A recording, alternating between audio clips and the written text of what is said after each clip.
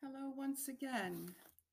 This podcast is a follow-up to a podcast that I did with Kreed Revere on February 8th. And if you haven't listened to that podcast, I suggest that you do. Kreed does some wonderful work with estrangement to reconciliation. She works with adult children and adult parents who are suffering from estrangement. And she has success stories of reconciliations that have occurred from those estranged relationships. I will put some connections in the show notes where you can reach Kreed in the event that you could use her help in this area of your own life. This podcast is a little different because we talk about her own experience with trauma that carried her through most of her life as a young child into adulthood, and the changes that she made that brought her to a place where she is now thriving, and it is a joy to speak with her. So I hope you listen and enjoy the conversation as much as I did. There we go. Hi, Kreed. Welcome back. Hi, Suzanne. Thank you. I am thrilled to be back again. Thanks for having me. Thrilled to have you. It's been a while since we did our first podcast together, and you've been doing some really wonderful things. And I just knew that we would have another wonderful conversation. And I'm going to go in a very different direction this time. Okay. I'm not going to touch so much on the work that you're doing, but I'm going to kind of dive deep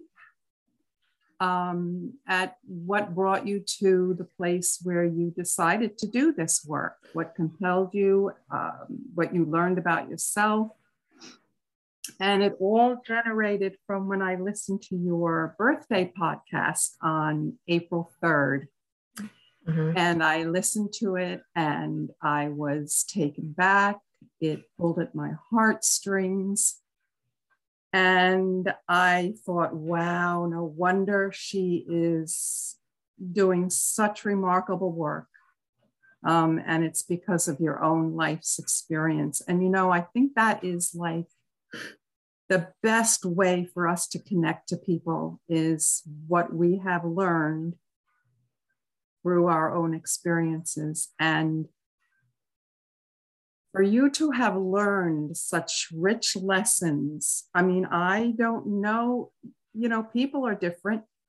I don't know if everyone comes out whole and healthy, right, with these kinds of experiences. And you're fortunate that you did. And I'm sure it was through a lot of your own inner work and self-discovery and tears. Mm-hmm. You know? Yes. So I'm going to start with a couple of your quotes. Okay. Kreed mentioned a couple of quotes on her birthday podcast. Where are they? I wrote them down.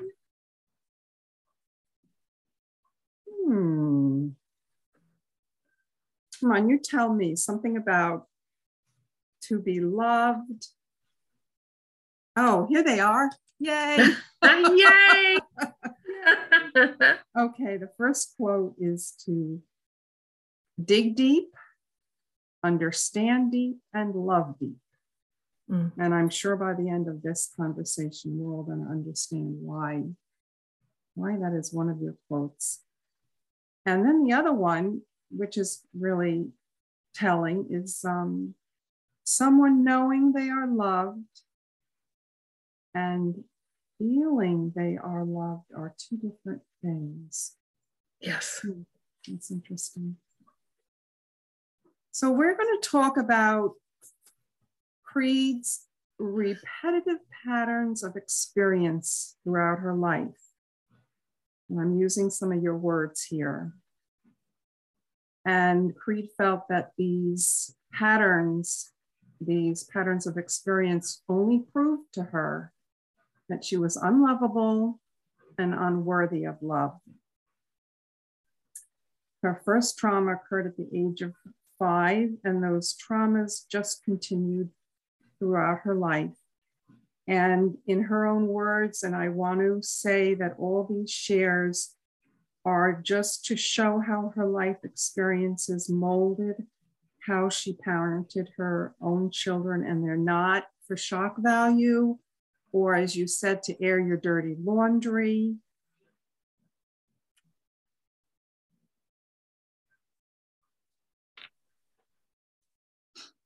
Her losses followed her and brought her to a place where she can heal relationships, heal individual relationships, and the world one heart at a time. One heart at a time.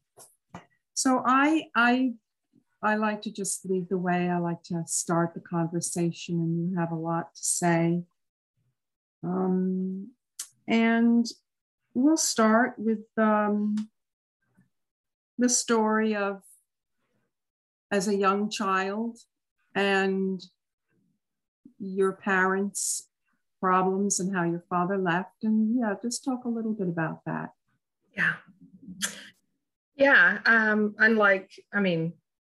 Like many other people, my parents, I'm a child of divorce. My parents divorced when I was 5.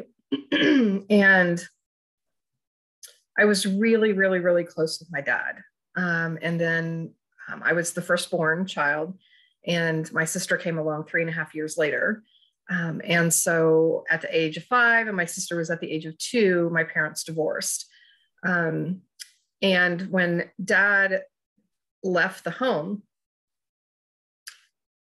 there was about 6 months or so there that we kept in touch, and I would see him and talk to him on the phone and things like that.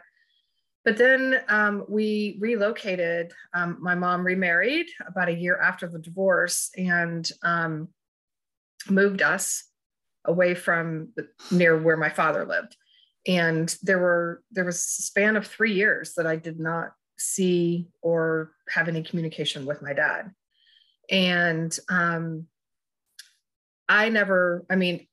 realized, I knew that impacted me somehow, but I never realized the extent that impacted me until I got myself into therapy as an adult in my 40s, and realized that was what I interpreted as a child as an abandonment wound. That, here my dad was in my day-to-day life for 5 years, and then he was gone. And as young children will do, they typically turn whatever is happening in their world to mean that they have done something wrong or bad, or they're not worthy of someone sticking around, or lovable enough for someone to stay to love them. And I learned in therapy that was basically like my core wound.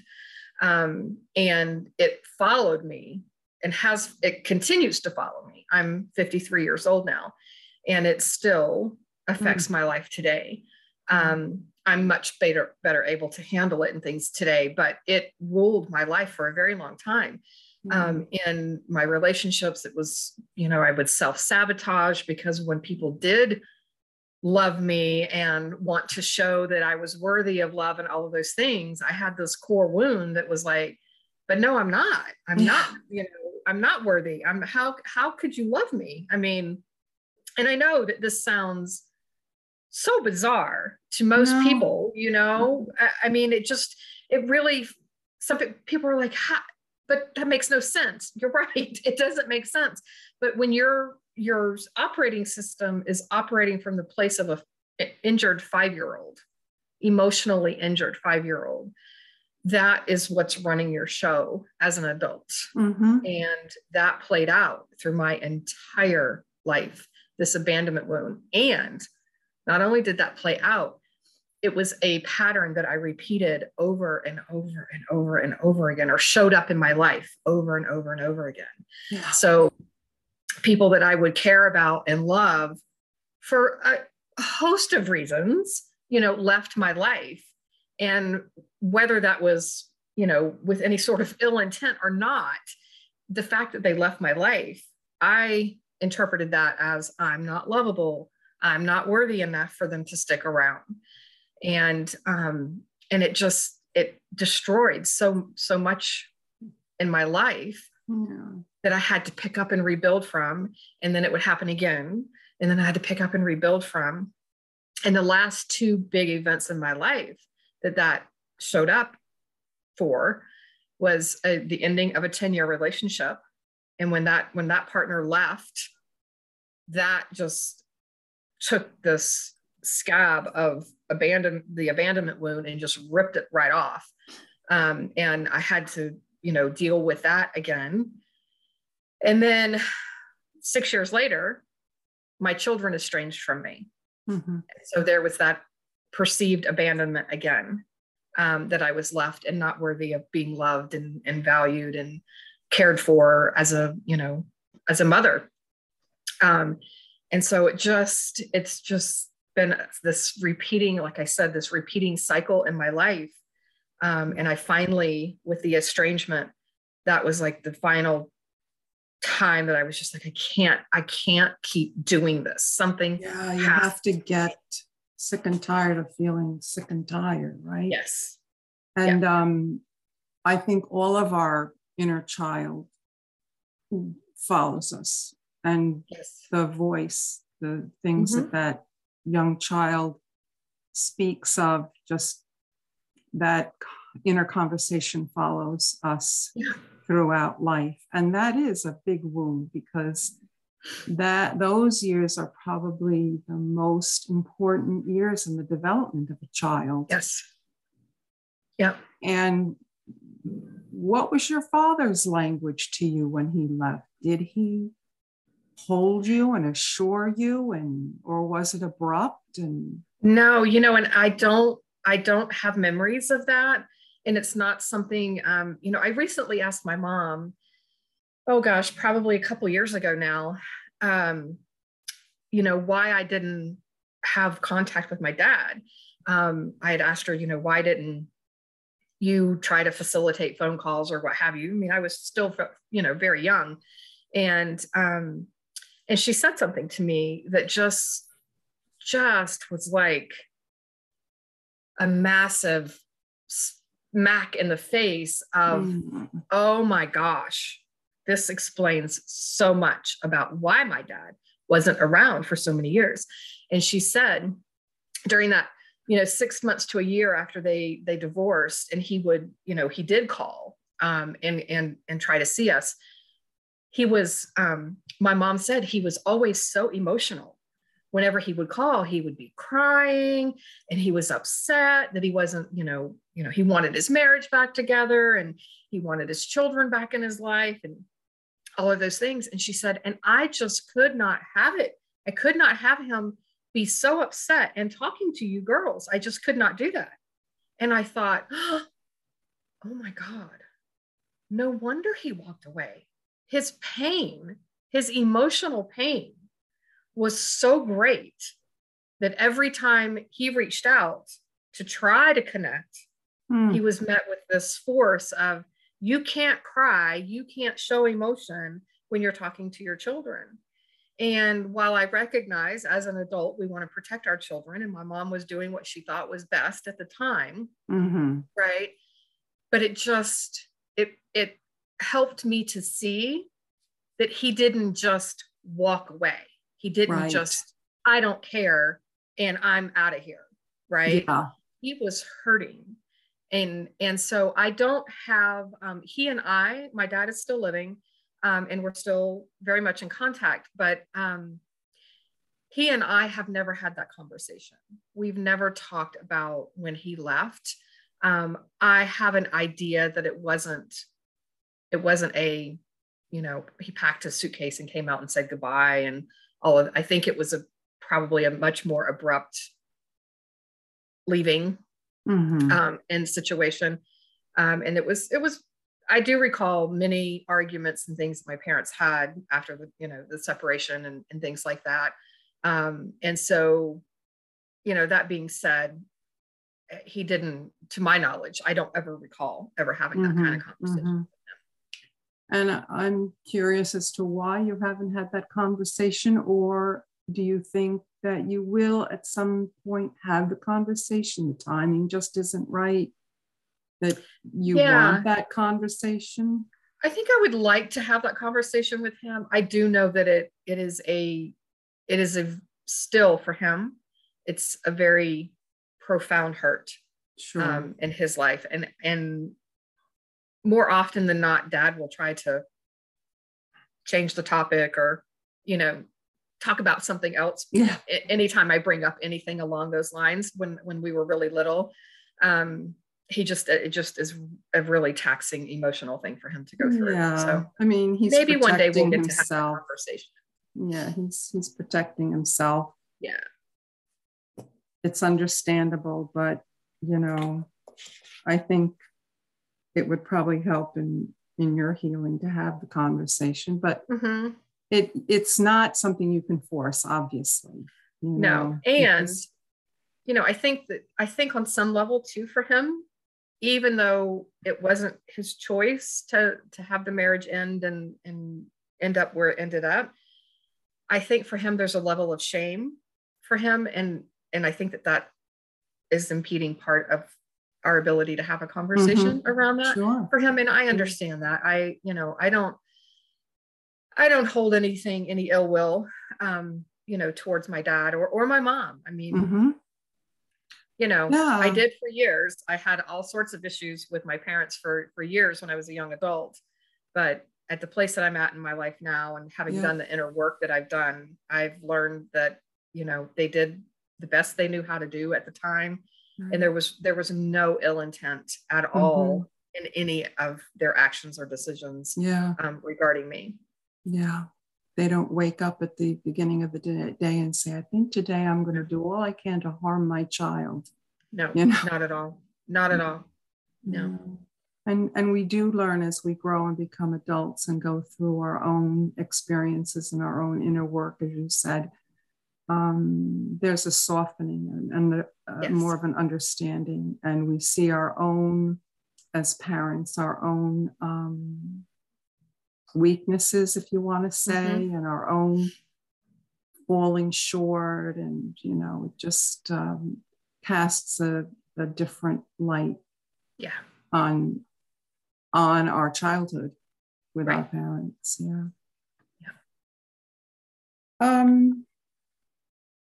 You talked about Mimi, and you said something interesting about stories lessening judgments.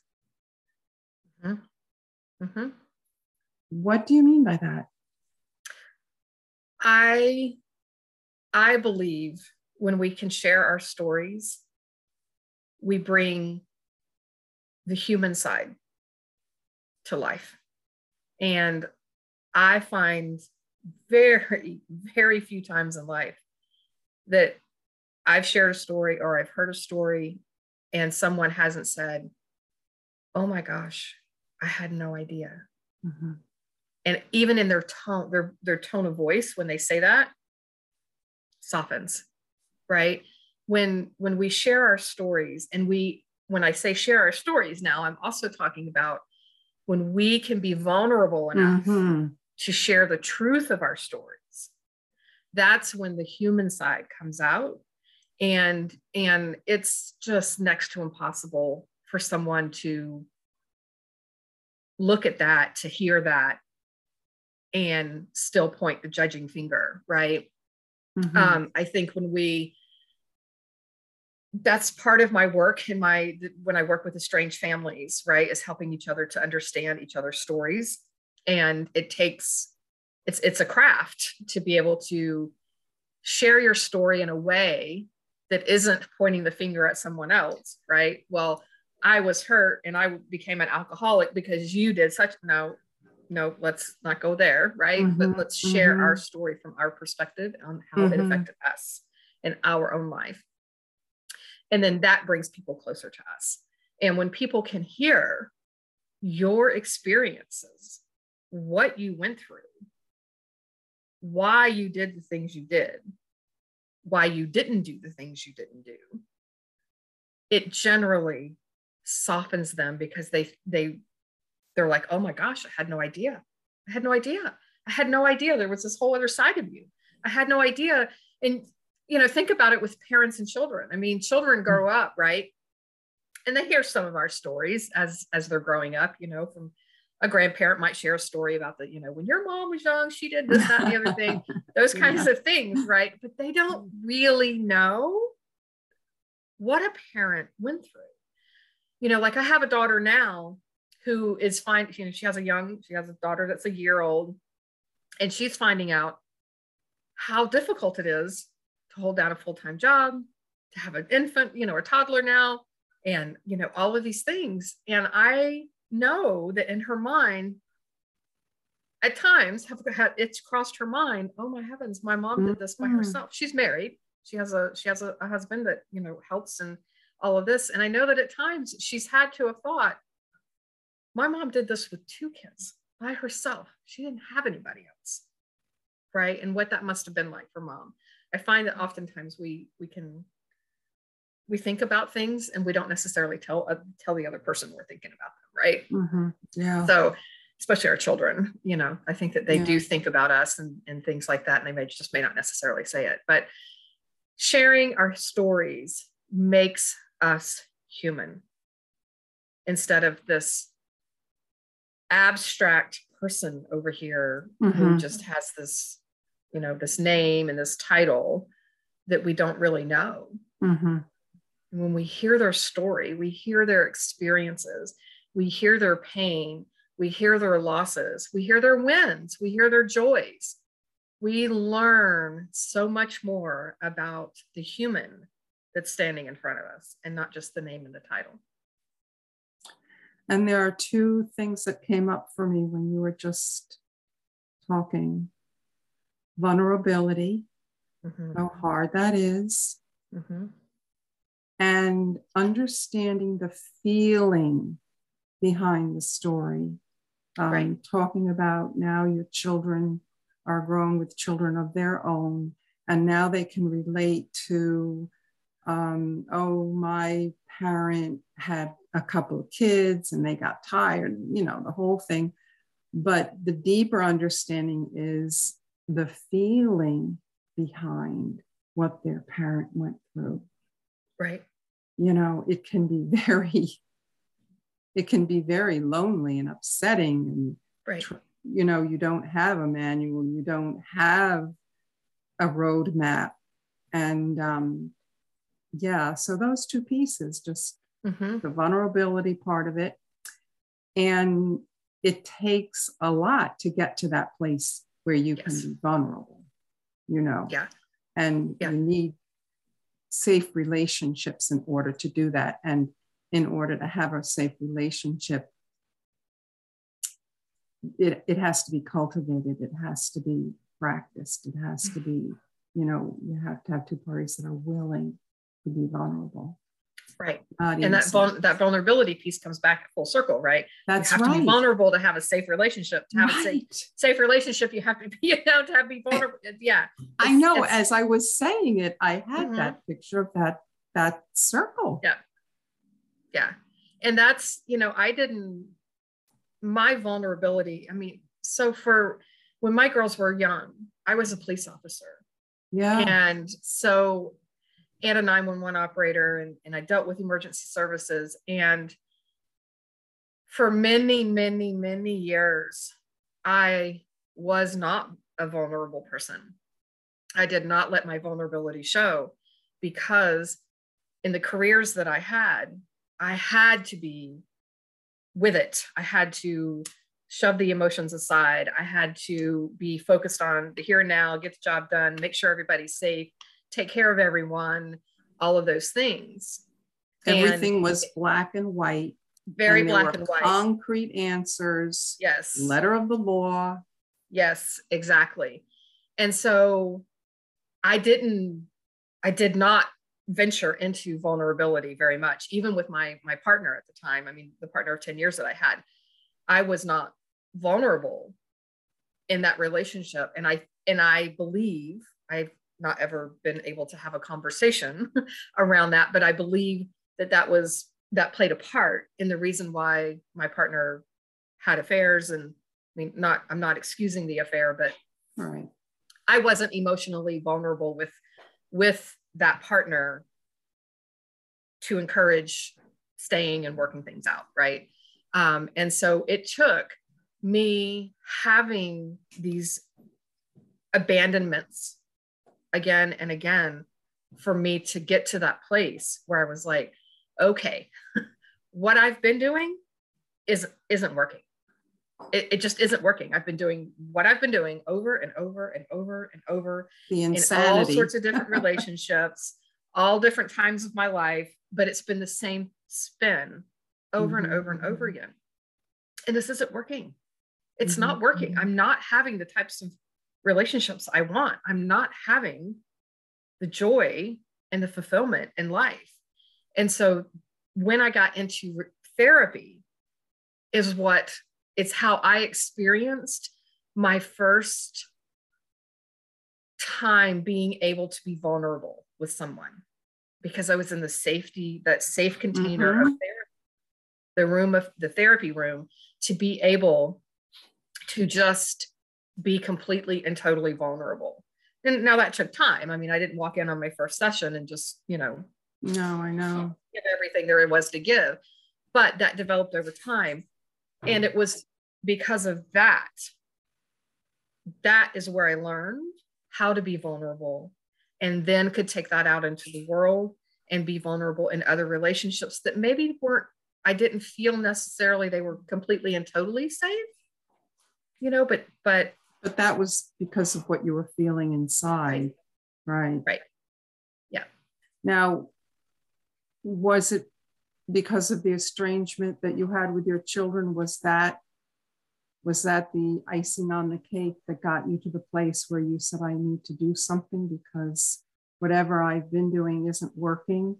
I mean, was that kind of like the wake up call for you?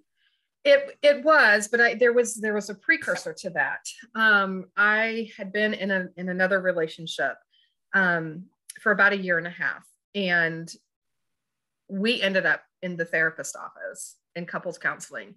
And I remember this day, and I think it'll just be forever etched in my mind.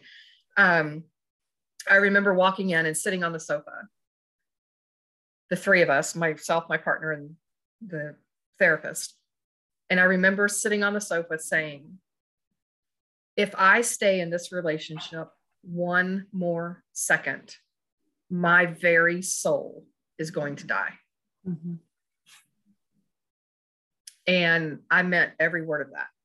Mm-hmm. I felt like I was at the end of the line, like the end of the line for life.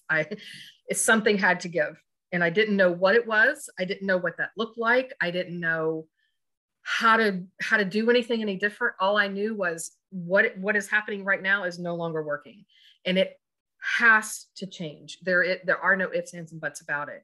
And I knew that I couldn't change my partner. Yeah. And that was a hard pill to swallow, because I didn't want the relationship to end.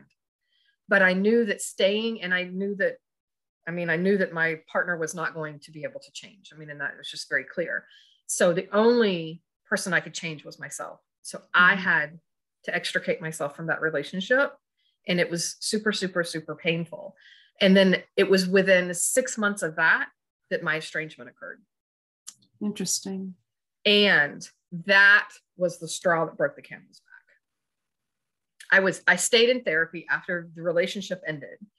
I stayed in therapy and was, sorting through. I had this stressful job, and now this relationship was ending, and I was just this emotional mess. I mean, mess. I couldn't keep it together. I was crying all the time. I mean, it was just awful. And when the estrangement occurred, you know, I went through the grieving process, because there is a grieving process that happens with estrangement.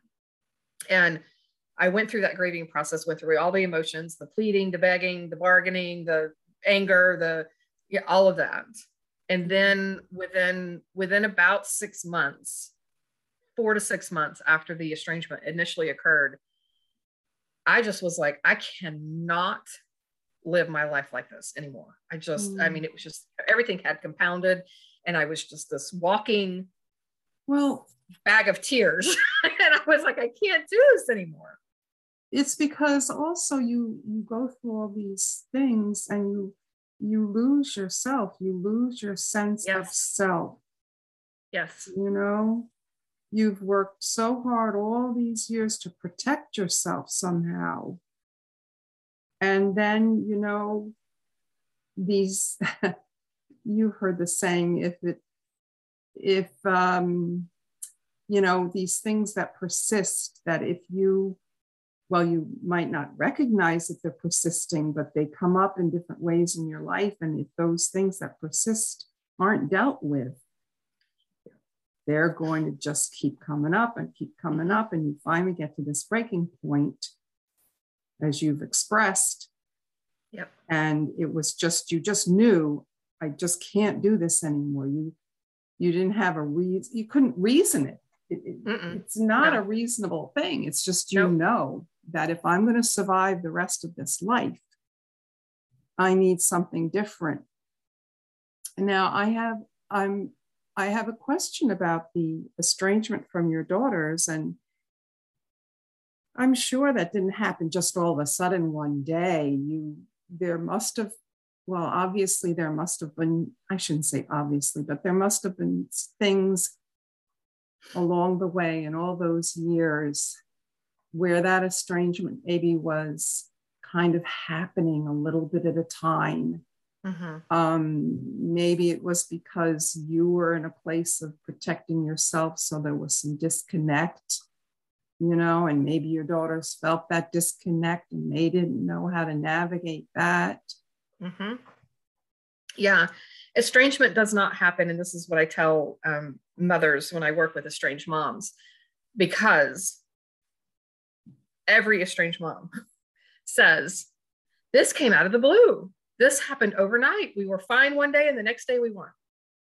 And then when I talk with estranged adult children, they're like, no. I've tried for years to talk to my parent about this for years. And I just finally got to a place where I could not tolerate it anymore. So kind of like my moment in the therapy office of saying, my very soul is going to die. That was like the crescendo moment, right? Of this is it. But prior to that, it had been building and building and building.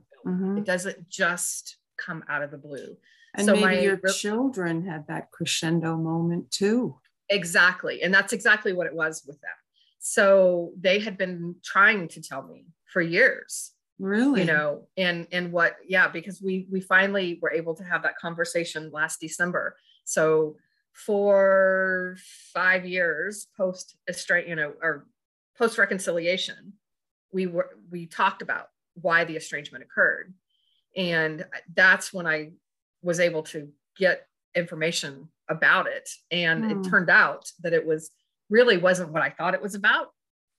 And that was really enlightening for me, because all the things I had imagined were really not, they just weren't the case. And so having that conversation with them, I learned that, yes, you know, and they gave me very specific examples. Remember when we had this conversation about such and such, and you said such and such, and I said, yeah, I remember that conversation. And they're like, I tried to get your attention then, and you just were refusing to listen. You were refusing to listen to how much you hurt me. And that's what this all boils down to, right? I think in any relationship is that it's boiling down. It's not so much, you know, it's kind of like the whole, it's not really about the dirty socks that are on the floor, right? It's really about how I feel when you don't help me pick up the house and things like that. It's not about the dirty socks. With them, it wasn't about me not doing something or me not providing them with something or not taking them to some certain place. It was about how I made them feel. And this is the work that I do with parents, is helping them to get, because I hear that often. We gave them the best education. We took them on trips.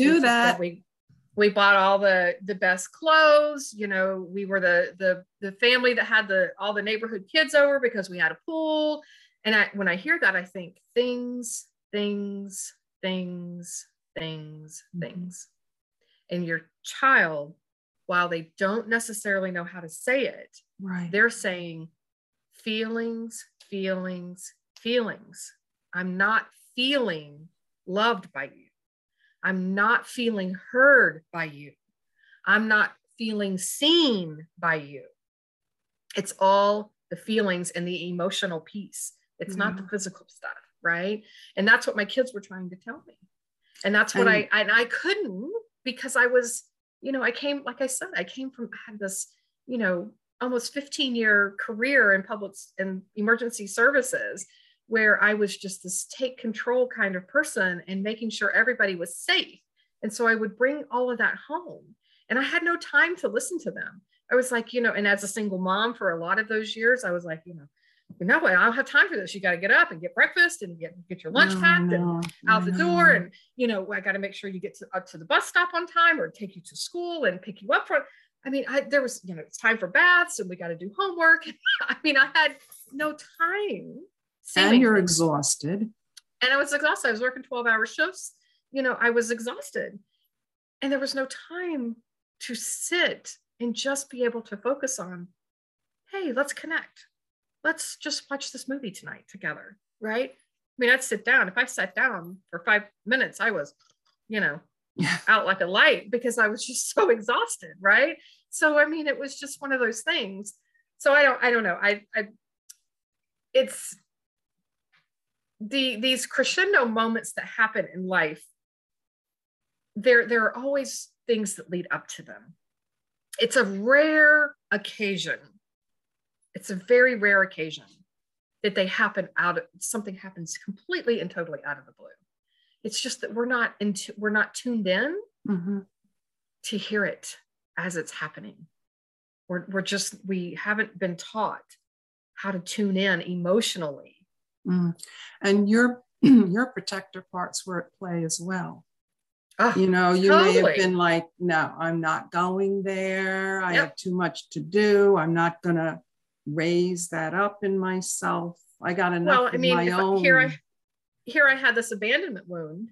Right. And my protector parts were like, oh, no, we're not going to allow you to get close to somebody, because then they're going to abandon you. And then you're going to be all alone again. And you think that happened even with your own children? I absolutely do. Wow. Yeah. And I see it happen a lot with parents, especially women who do have an abandonment wound somewhere along the way. We think that we're trying to not allow that to impede on our connection with our children, but it does. I mean, our protector parts are always We're not always aware of it, though. It's not in the forefront of our consciousness. Yeah. It's subconscious stuff happening a lot. Yeah. Most of the time. Wow. Oh boy. We've covered a lot. What brought about the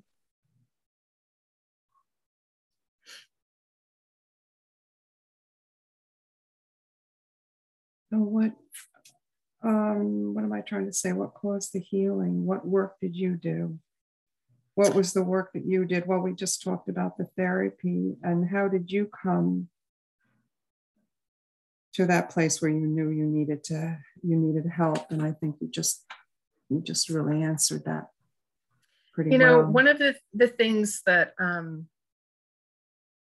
there's been two really, I mean, there's been more events in my life, but two really big events in my life where I've taken a really tragic situation in my life. And when I say tragic, I mean emotionally tragic in my life. And I've done something with that. And people tell me that was so brave of you. That was so, for instance, when my 10-year relationship ended, you know, I moved across the country. My youngest daughter and I, you know, I sold everything I had except what would fit in the car. And we drove across 3,500 miles across the country and started life over again. And you were suffering from depression at that time. Oh my gosh. Because you said your daughter just said that she just wanted you to stop crying. Yes. And when I asked her about moving, that was what she said. She said, I'll do whatever it takes, just as long as you stop crying. Because I was just so distraught over the end of this relationship that I thought would never end. And we made that trip, and people have said to me, oh my gosh, how brave it was for you to up and leave. You know, I had only ever lived in the state of Florida my entire life. 40 years at that point in time, I had lived in Florida. All of my family was in Florida. You know, my close family was in Florida, and I knew only one person in the state of Washington when we moved. And I kind of joke when they tell me these things, you know, how brave it was to do that. And I say that I don't know that it's necessarily bravery as much as I really didn't have, there was like this, what else am I going to do? I mean, everything else had fallen apart in my life. And I was like, what the hell? I mean, let's just give this a try because, you know, if it falls apart, I guess I can always come back home. But you just didn't want to stay in that physical, geographical place. Yeah. That all had to change. The relationship, I had lost the job. I was losing the house. I mean, it was just like loss after loss after loss. And my friend out here in Washington said, you know, you've expressed wanting to move out here. Why don't you just move it up? Right. And so I was like, well, I mean, what do I have to lose at this point? Yeah, friend. Yeah. And so I made that trip, and the first 5 years we were out here, I mean, it was hard. One of the hardest times of my life, being away from family and feeling like I had moved to a different country. And I mean, just all sorts of different ways of life out here.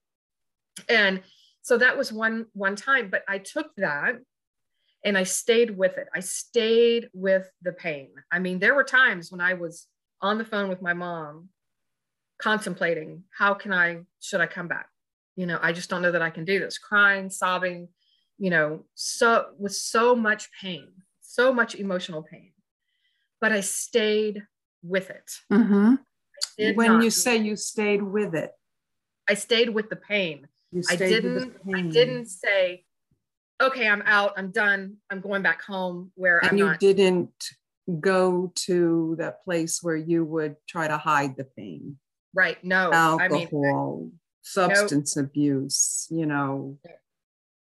I did not mask any of it. I allowed it. That's very hard to do.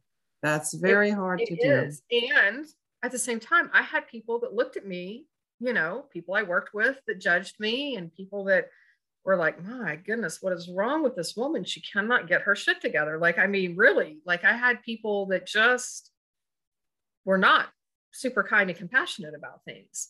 But there was just something within me that said, if you just stay with this, I didn't know what that would look like, right? I didn't know what was going to be on the other end. I had no guarantees. I had zero guarantees that it was going to pan out. Same thing with my estrangement. When the estrangement happened, I stayed with the pain. I stayed with it. I worked through it in therapy. I did not run from it. I didn't mask it. I cried at work. You know, I started a new job in the middle of my estrangement. And, you know, there were times when I had to tell the boss, I'll be right back. And I would go to the bathroom and cry and wash my face, you know, had to come back and engage in life again. But I stayed with it. And by doing that, I was able to come out the other side instead of getting stuck in it. That is where I think that's that's what happens with folks, right? Is we get in the middle of the pain and we don't know how to find our way out. And for me, there's a sense of curiosity that I tease all the time that my middle name should have been Kreed Revere-Her, because I'm just always, why am I doing this? Why is this not working? What can I do differently? Where is support? I've got to find support. And my support, it wasn't friends and family. They were tired of hearing about it. They just were like over it. My support came in the form of therapy. And that's why what I do with estranged parents now and helping to coach them is just that, is I'm trying to be that help and support when others that you traditionally depended on most of your life can't be there for you in this type of pain. You're helping to facilitate the pain.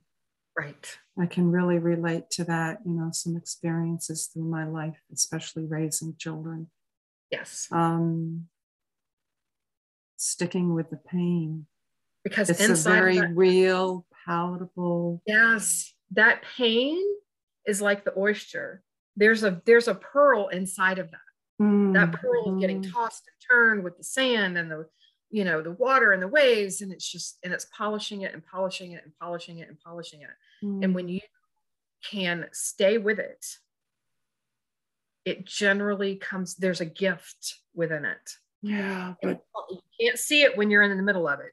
Don't you have to have a knowing, though, in the middle of your pain? Don't you have to have a knowing that that's going to be something that will happen at the end of it? Or not? I didn't have that. I did not know. No, I'm trying to think back of some of my most painful times. And yeah, like you said, you keep walking through it, no matter how dark it gets. You go through the paces of your life with the pain accompanying you, walking with you. Yeah. Yeah, there are spiritual practices, actually. I'm sure you're aware of this. Yes, I am. That talking about curiosity, about how you, you say feel your feelings, but how you become curious about what it is you're feeling. Right. Recognizing what you're feeling and asking your feeling questions. Mm-hmm. And, if we had only known that sooner, right? But fortunately, you come through it, and then you learn some of these valuable lessons. Right. I'm always trying to tell people to lean into the pain. I'm not asking you to allow, don't like dive in alone, right? Head first into it, because that's not safe. That's not safe. But when you can be supported, or you lean into it, just think about like I have 2 greyhound dogs, and they just kind of lean into my leg, right? Just that little bit of leaning in. They're not just mowing me over with a lean. They're just leaning a little bit. So I can feel it. I know that they're there. That's what I ask people to do with their pain, because sometimes it can be too much. Right. Sometimes it is too much and it can take us under. And I am not an advocate of that at all. And that's not what I'm why would you encouraging in any way, shape, or form. Yeah. But I am asking you to lean into it, because there is wisdom within your pain. There is wisdom within your pain, and it will reveal itself when you're open to receiving that. And it's probably going to look like something you can't even begin to imagine. And I can see how that would be very hard to understand. Mm-hmm. I can see how people would be like, what are you talking about? Why do I want to feel the pain? Yeah. But and this is it. I'm living proof of this. Yeah. Right. I am not asking somebody to do something I haven't done. Exactly. I am not up here preaching something that I know nothing about. I've lived this. I have walked this path. I know it can help And it may not be for everyone, but those thus far that do it, I see it happen time after time after time after time. Mm-hmm. Mm-hmm. Yeah. You come home to yourself. And when you can come home to yourself, every relationship you have thereafter is unlike anything you've ever experienced before. Yeah. Coming home to self. That's very powerful. And that's the work that I'm trying to do with with the audience of women, that coming home to self. You know, it doesn't have to be, you don't have to experience traumas. It's just, you can go through life just busy. You're raising your family. You're just doing what you have to do, work, cleaning, whatever it is that you have to do. And then you come to a point where you're like, who am I anymore? Yes. And that was my experience. All those voices of the children, of the husband, of the work, of the, you know, they're all out the door now. Yep. And now I have this quiet place, and it's like, I haven't even been in touch with myself. And, you know, there are how many people, how many women that are just, and, you know, that can be painful. You know, you're just left in this place where I don't even know what my own voice sounds like anymore. I don't even know the questions to ask myself. And then if I do find a question to ask, I don't even know what the answer is. Right. It's a very lonely place.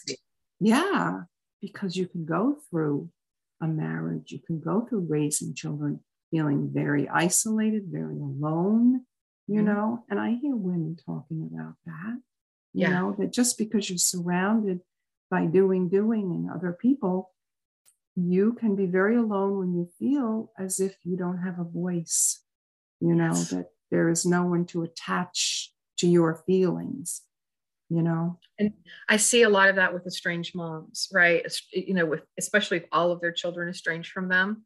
I hear, they were my whole life. Yeah. And the very first thought I have at that point is, where are you? Where is your life? Because if you can't know yourself and find your own life, it's going to be really hard to have these healthy relationships over here to come back. You have to find yourself. You were a human and an individual before you became a parent. You're still one. Let's work to find you first. And I think that would be very good for new mothers to learn those lessons as new mothers. Keep cultivating self, you know, so that maybe you don't have to find yourself when you're in your 50s and 60s in this wilderness, so to speak. Right. Where it's like, what the heck is going on? Where did everything go all these years? Me, mostly. Yeah. Right. Yeah. Absolutely. Oh my gosh. You had also done surrogacy work. I was blown away. Wow. Now you did that. That was after you left the police work.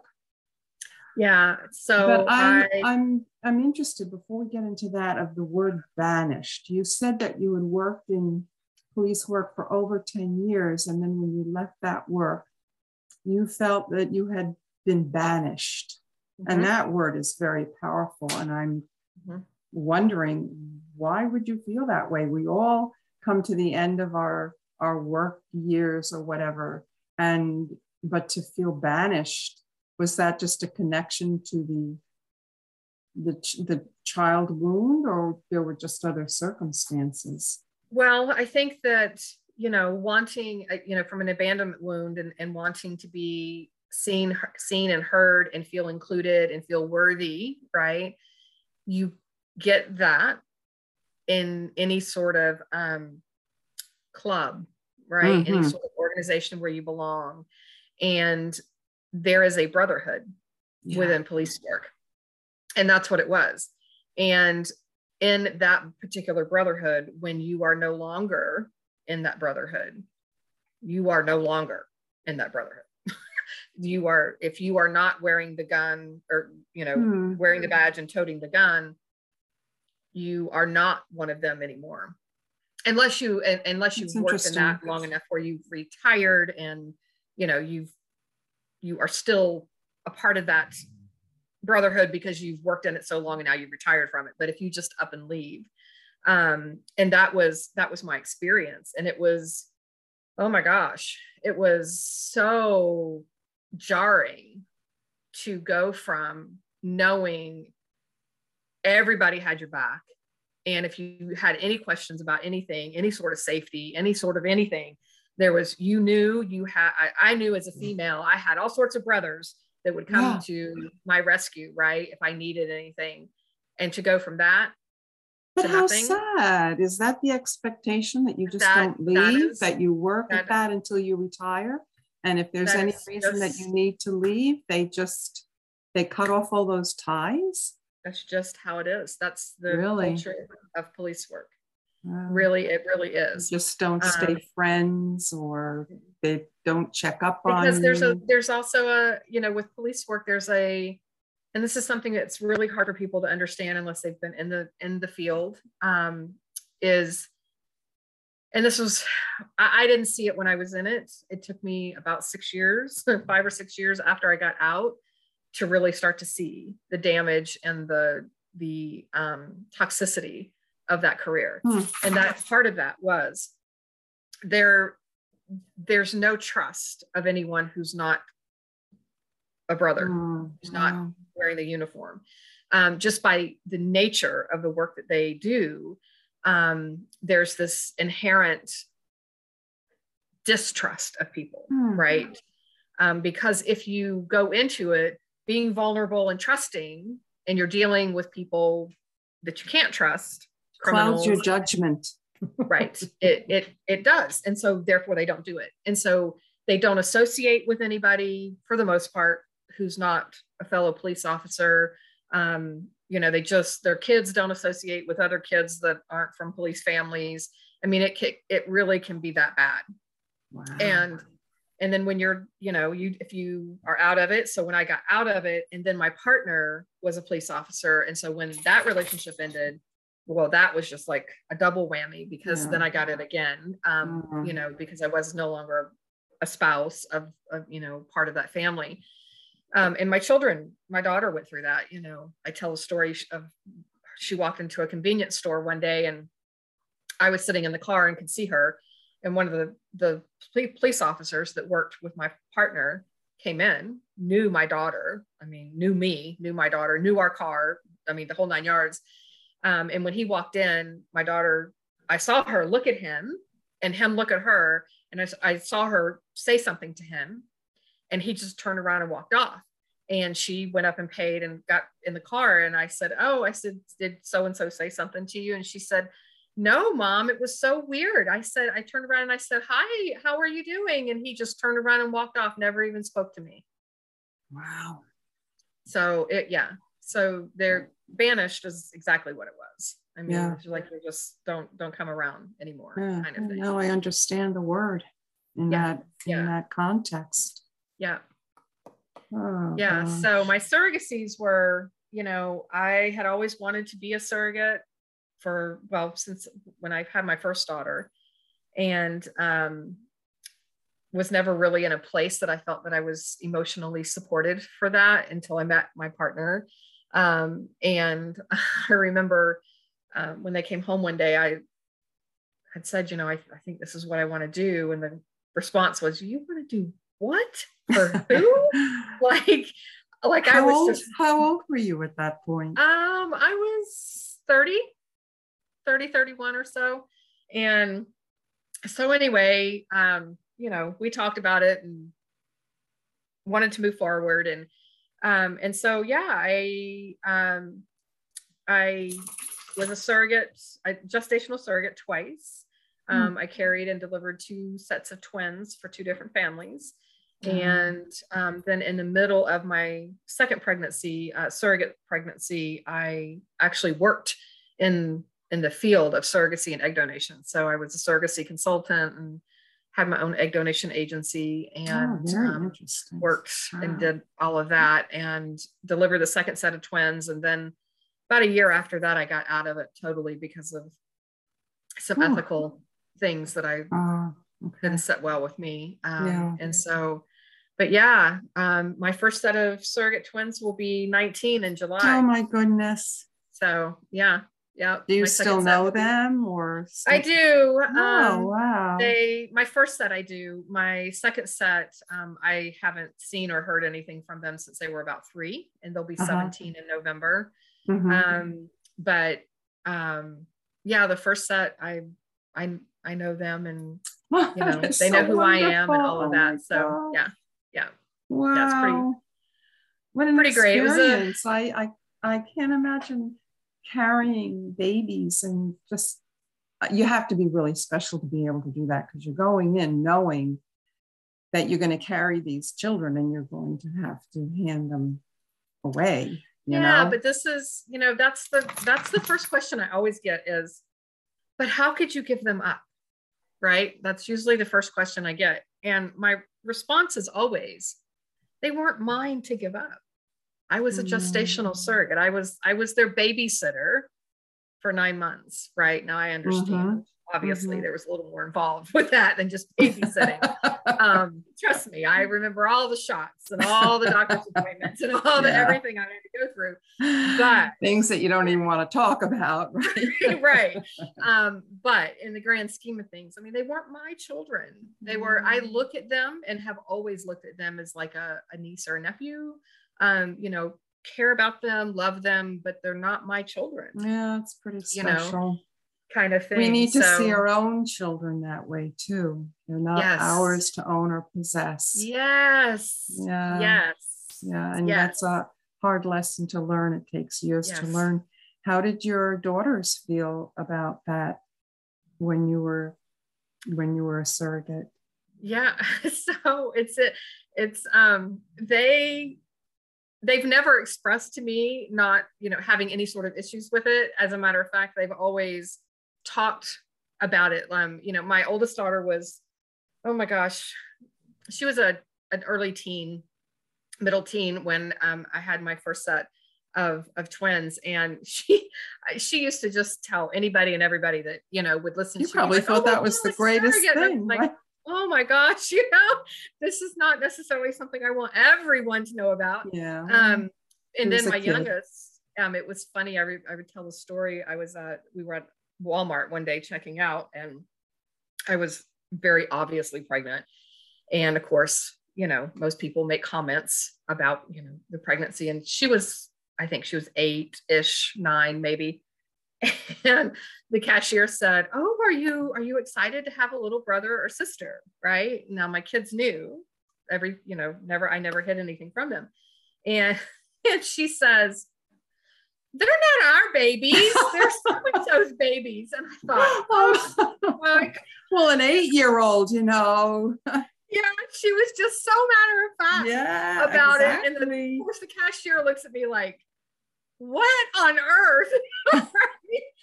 And so I explained to her, I'm a surrogate mom, and these are not our twins. They're for another family. And then she was okay with it. But oh my gosh, so my kids have always done that. And even today, you know, they ask, you know, "Hey, have you heard from so-and-so and so-and-so? How are they doing?" And well, the children that you know, they're 19 now. Your daughters must know them as well then. Well, they don't so much. So. And since I've moved out to Washington State, I haven't actually seen them in person. I keep up, you know, through their parent and things like that, but I don't. I haven't. So it doesn't become like an extended family. Yeah, it's just personal between you and them. Yeah. Wow. Yeah. Wow. You've been through an awful lot, man. I know, maybe that's one reason I'm so tired now. I'm like, oh my goodness, I'm just are you a spiritual person? Do you feel am. Like that you know, as strange as it might sound, that, you know, there's something biblical about God seeing from the beginning to the end, and that where you are now was kind of preordained to when you were born. And this is just the journey that you had to come through to do your work in the world. And without that, your work would not have the power that it has. Right. Yeah. I'm very much the hero's journey, you know, the dark night of the soul. I think all that type of spiritual perspective is mine. I am a firm believer, you know, again, when you're in the middle of it, it's not fun, and you're probably a lot less likely to refer to the spiritual piece of things. I know, you're more likely to be angry at it. Right, right. But there is a piece of me that is I just know that this is my path, and my path is not always going to be sunshine and roses. It just isn't. And it doesn't have to be. No. And nor do you want it to be. No, because how do we have the flowers that we have? We have to have rain and sunshine, right? We have to have everything, all parts and pieces of it to make us whole. And part of that is the quote unquote negative emotions, right? I don't look at them as negative emotions at all. I think all of them are there for a purpose and a reason. And I think that, you know, it was interesting because when I stayed with my pain and I got in touch with my anger and things like that, it was as if the world opened up for me for joy and happiness to a depth and a level I had never known before. I was trying to shove away certain emotions, you know, because they were perceived as bad or what have you, or you shouldn't be, you know, sad, you know, you shouldn't be sad, you shouldn't be depressed, you shouldn't. When I was able to sit with that and get close to those emotions and make friends with those emotions, that's when it's almost as if my life became vibrant in color at that point in time. That before that, things were kind of just lackluster, you know, I could see colors and all that, but it just didn't have the vibrancy that it has today. And I am so grateful. I am so grateful for the life that I have today. And the experiences that I've been through that have been trying and troublesome for me, because they have made me into the person that I am today. And I really, really like the person I've become. That's wonderful.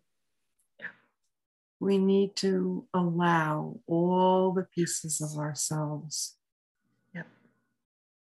And like otherwise you said, no, you're right. You're right. Well, I think that's a good place to say thank you. And just, again, I loved having you, and I'm glad that I know more about you and all your many facets. You know, thank you, Susan. I really appreciate being here and being able to spend this time with you. Thank you. Okay, my pleasure. Take care of yourself. Get some much needed. Oh, you're on the road, so please be careful. What's the time difference? It's just 5:15 here. Okay, but still you're tired, so be careful and get to your destination safely. I will. Thank you so much. We'll stay in touch. Absolutely. Thanks, Susan. Take care. So, okay. Bye-bye. Bye-bye.